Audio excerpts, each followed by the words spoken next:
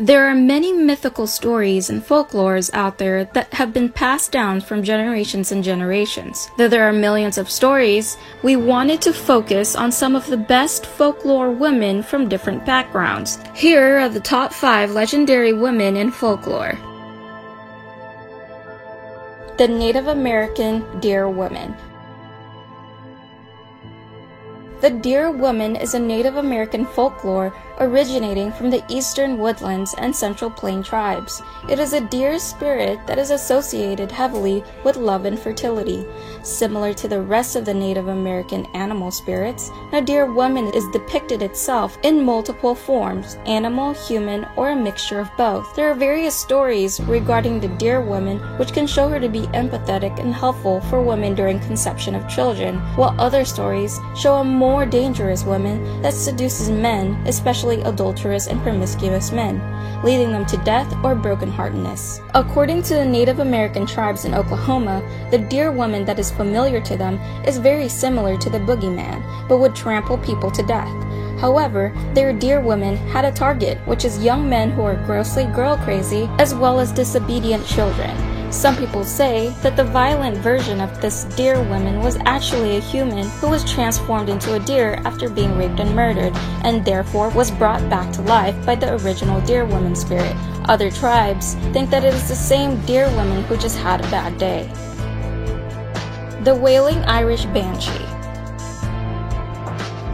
Banshee, meaning fairy woman, is known in Ireland as the spirit of a woman who wails outside of a home to alert the death of a member of the family. She is most often heard before she is seen, since her high-pitched tone of a wail is terrifying to hear. In Ireland, the banshees is said to not cause death, but solely warns the loved ones to give them time to prepare. Additionally, it is believed that she also acts as a helpful escort for the loved one to safely pass on to the other side. The banshee was said to be a spirit of a young lady who was killed in a horrible manner.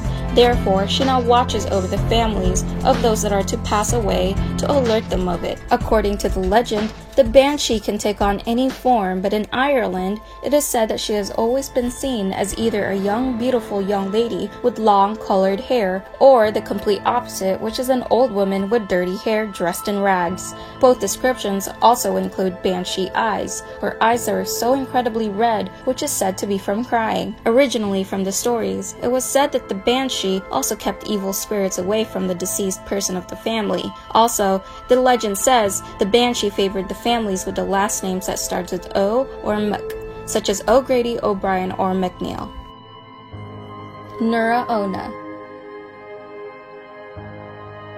The Nura Ona, or translated to the Wet Woman, is a yokai, which is a class of supernatural monsters in the Japanese folklore that is said to be bewitching and attractive. The Nura Ona is an amphibious creature with a body of a snake, but instead of a snake head, it has a head of a woman.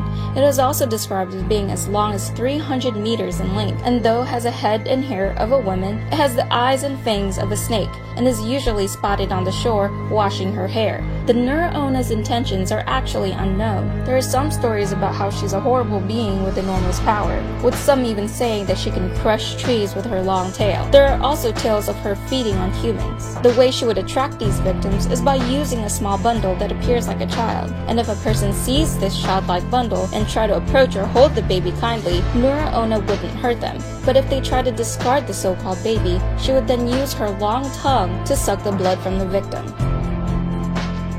The Succubus.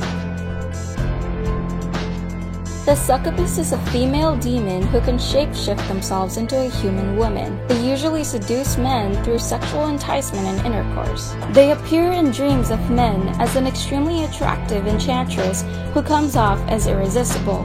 Though mostly appearing in dreams, the men that were lured usually will not be able to get the succubus out of their mind, even though they are no longer dreaming, and the apparent feeling assimilate the emotions of being in love.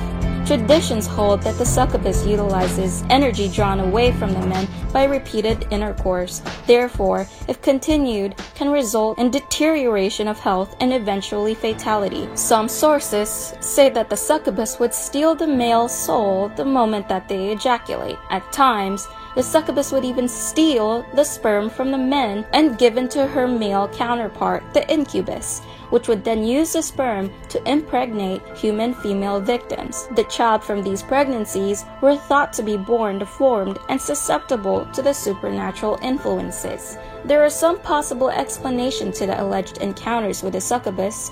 According to some sources in the field of medicine, the stories regarding encountering a succubus show similarities to the medical condition called sleep paralysis. Therefore, it is suggested that the accounts from the history of the experiences with a succubus may have been due to the symptoms of sleep paralysis mixed with some hallucinations. Circe. The minor goddess of magic and the daughter of the god of the sun, Circe is best known for the story of Homer's Odyssey. During their exploration of Odysseus and his friends towards Ithaca, they stopped by Colchis, which is where Circe was located. Odysseus and his friends were invited to a large feast by Circe. Plenty of Odysseus' friends went, but he himself did not. For good reason, it turns out, because the food was laced with magical potions that when his friends ate it, Circe turned them into pigs. There was only one guy who was able to escape and inform Odysseus, and then he took advice from Hermes and protected himself utilizing a holy herb. He eventually managed to befriend Circe and save his companion, who was turned into pigs. Another source has said that Circe and Odysseus eventually had kids together, even though Odysseus had a wife back in Ithaca.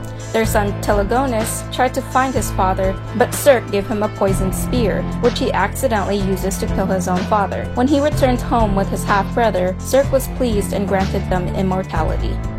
Thank you for watching, and please like and subscribe for more content.